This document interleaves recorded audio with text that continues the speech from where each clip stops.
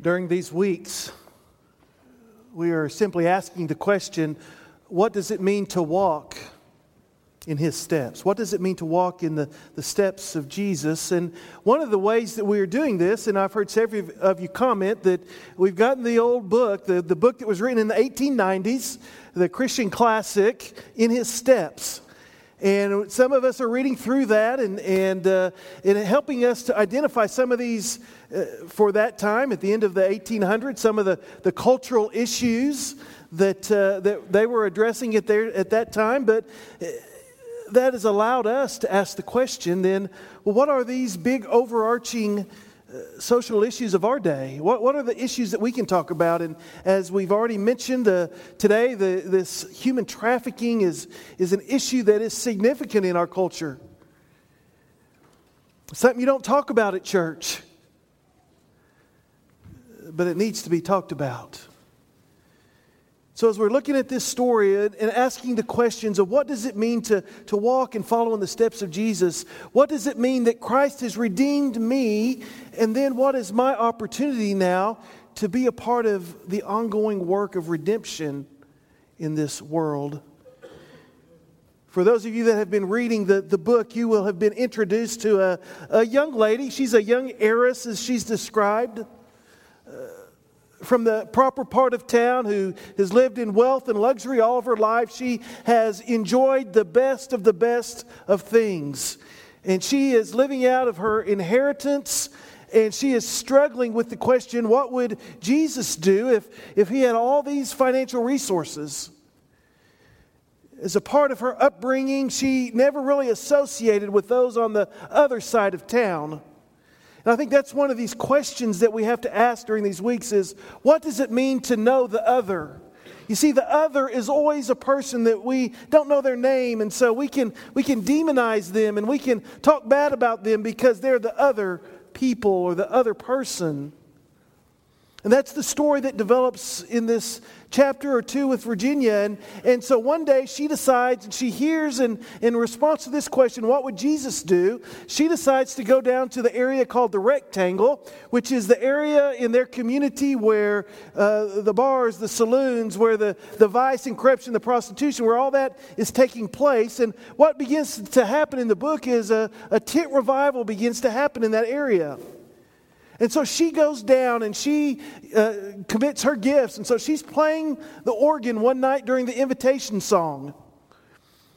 And as the invitation begins to play, the aisles begin to fill and people begin to come down the aisles and to repent and to cry out to God. And as she's playing the organ, her eyes come in contact with a young lady, maybe best described as one of the saloon girls, who stumbles down the aisle and begins to cry, and Virginia's eyes lock, and she leaves the organ and she goes over and she begins to cry and to pray with this young lady and share that spiritual moment with her. Well, a few days later, Virginia's driving down in that part of town and in her carriage, when there's a commotion at one of those saloon areas, and this lady comes out staggering and drunk and singing, "Just As I Am." And Virginia recognizes that it's this girl that she had prayed with, and so she stops her carriage and she goes out and she grabs a hold of her and she catches her attention, and this lady pushes back and she says this, "Do not touch me. Let me go to hell. That's where I belong." And Virginia steps back and she says, "No, you belong to Jesus." And what she learned is that this woman, who a few nights before had cried out to God, had no home. She had no family. She was just a broken lady who had been used and taken advantage of all her life, and that was the only life that she knew. But God was stirring. God was stirring in this lady's life, and God was stirring in Virginia's life as they both began to ask the question, what would Jesus do And Virginia had made the commitment to step out and do as she thought God would do in that place. Church, there are broken people all around us. Does our heart break for what breaks the heart of God? Does our heart break when we see the broken people of our community, in our families, in our church? When we see the broken people, does our heart break? Or is our first response condemnation and judgment? There's a story in the Bible that we're pretty familiar with. Turn with me to John chapter 8. We're not going to read this passage, but hopefully we can retell the story. Jesus, when he was in Jerusalem, I think one of the things that he would do regularly was he would get up and go to the temple early in the morning. And the night before, and this particular day, he had been in the Mount of Olives, I'm sure, resting and sleeping and praying. And early that morning, I would imagine at sunrise, he got up and went to the temple so that he could visit and meet those folks that were coming into the temple so that he could teach. And I suspect this was a habit, a custom of his when he was in that area. And so on this day, Jesus had gathered probably in the court of the Gentiles, maybe in the court of women, and was teaching. And in the distance, I'm sure you can begin to hear the rustling and the stirring of a crowd, the yelling of a crowd, maybe even the crying of a woman. And as heads began to turn, as they began to try to understand what was going on, the crowd came closer and closer and closer until it became obvious what was going on. You see, the Pharisees, the scribes, the leaders of the temple had in their possession, literally, they had this woman. And I suspect that she may have been naked, or she had a sheet or something around her to cover. I don't know, but you could tell that she had been grabbed and removed from her situation as the calls and the accusations of being an adulteress were being cast her way. And they brought this woman to the temple looking for Jesus, and you can just imagine them casting her down, throwing her down at the feet of Jesus, saying, "Jesus, we caught this woman in adultery. What are you going to do about it?" You see, they had already brought this broken woman. They had already condemned her. She had been caught in her sin. How do you get to this place? How does this woman get to this place where she is at the center of this mob and she's there in front of Jesus and she's been literally caught in the act of adultery? I can't imagine being a 13, 14, 15-year-old girl saying, "You know what, when I grow up, I want to be an adulteress." And I can't imagine being a young man thinking, "You know what, when I grow older, I'm going to be an adulterer." Yet, for whatever circumstances were going on in life, and we don't know any of the backstory. We don't know how and why this woman was brought to this place in her own life where she was caught in the very act. But here she is, broken and condemned. Now you see the dilemma that Jesus was in, for you see the law was very clear that those caught in adultery, they were to be put to death. They were to be stoned to death. And she was guilty. There was no question. But the scribes and the Pharisees also knew that the Roman authorities were the only one that could carry out that sentence. And so Jesus was in a no-win situation.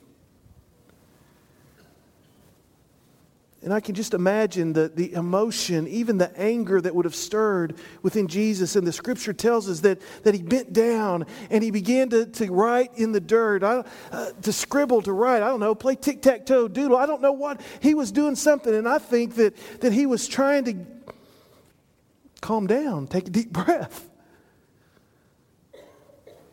And then he stood up. Now remember, this broken woman is in the midst of this crowd. All the eyes are on her.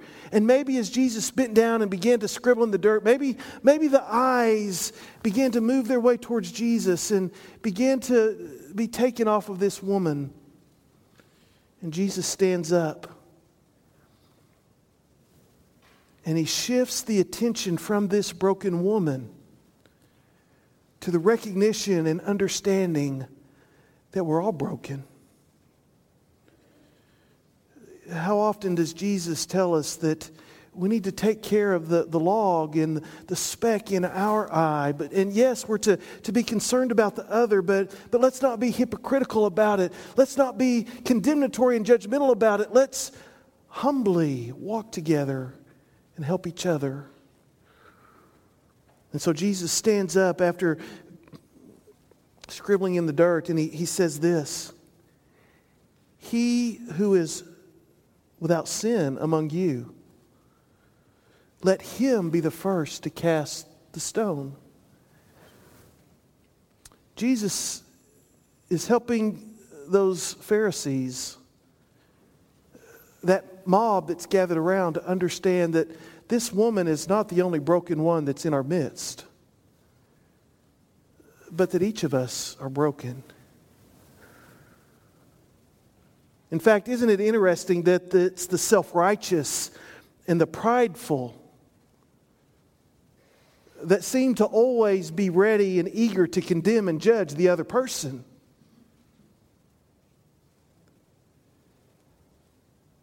There's no doubt that this woman is guilty. John reminds us a few chapters earlier in John chapter 3. Jesus says, I didn't come to judge the world. I didn't come to condemn the world. I think what he's saying is the world has already been judged and condemned in its sin. We're all sinners. I didn't come to condemn and to judge. I came to bring life. I came to bring hope. I came to save that which was lost. And so Jesus simply says to this mob, he says, you know what? Any of you that are without sin, go ahead and throw the first rock. And then once again, Jesus bends down and he begins to write and to scribble or doodle or whatever it is. That's one of the questions that I want to ask. Jesus, what did you write in the dirt? And I think sometimes our attention gets focused on what did Jesus write in the dirt. But here's what the Scripture says. The Scripture says that when they heard it, when Jesus offered this instruction, when Jesus told these Pharisees to look at their own life first, they began to go out one by one, beginning with the older. So as Jesus offers his invitation for all the innocent ones, all the ones that are without sin, to begin to cast their stones, Jesus bends down, and these men begin to understand their own sinfulness and brokenness in that moment. And they begin to step away. But still, as Jesus stands up, he's left in the court with a woman who's broken. I suspect Jesus' disciples were still there. Maybe some of those that were already there in the scene, in the teaching of the temple were there. But it appears that these instigators, these bullies, had made their way away. And Jesus goes over to this woman, and I suspect if she's on the ground, he may have offered a hand and helped her to stand up. And listen to the words that he says. Verse 11, to this broken woman, I do not condemn you. But Jesus, she's guilty. She's been condemned. She's been judged. Well, yeah, but you know what? I don't condemn you. Now go. Go and sin no more.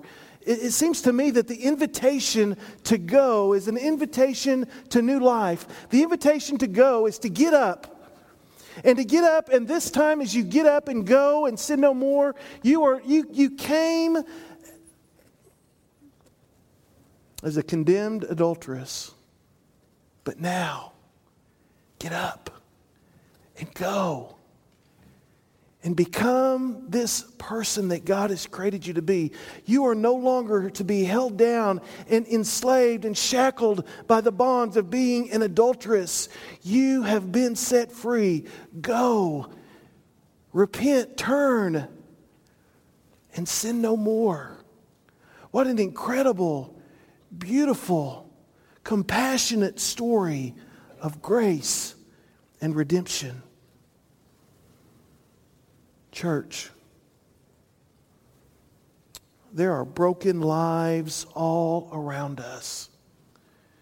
This morning we focused a little bit on the issue of trafficking. Let me follow that up just briefly.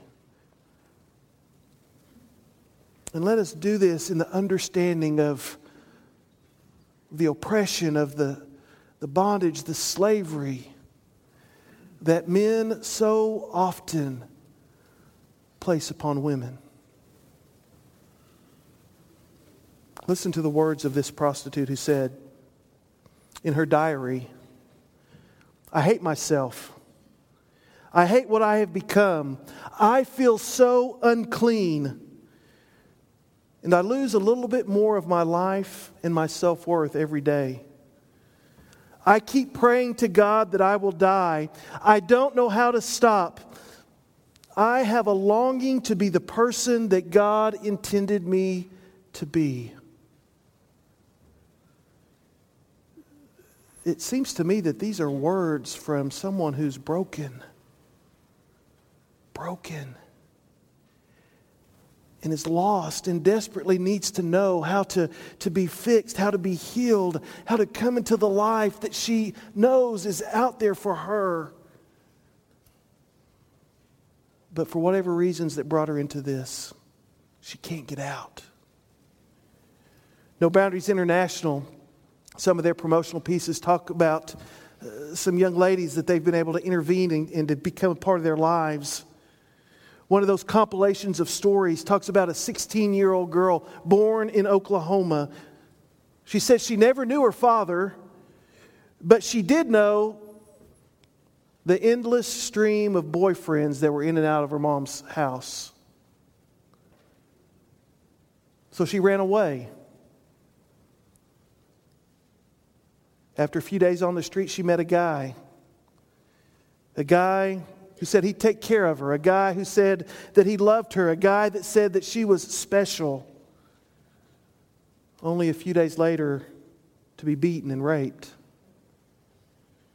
To be told that she had to go out and make some money or she'd be killed. Told that if she ran away, she'd be alone because nobody would want to have anything to do with someone like her. She soon became addicted to coke and became their slave and did whatever they told her to do. She'd make her quota and he'd take all the money. She was trapped. She was enslaved. A 16-year-old girl just trying to get away from a bad situation at home. In telling the story, she said, "You know what? The Johns are as bad, if not worse, than the pimps." In church, you need to understand that in churches like ours, all over the nation, there are Johns sitting in every congregation, doing this kind of violence to young girls and young women.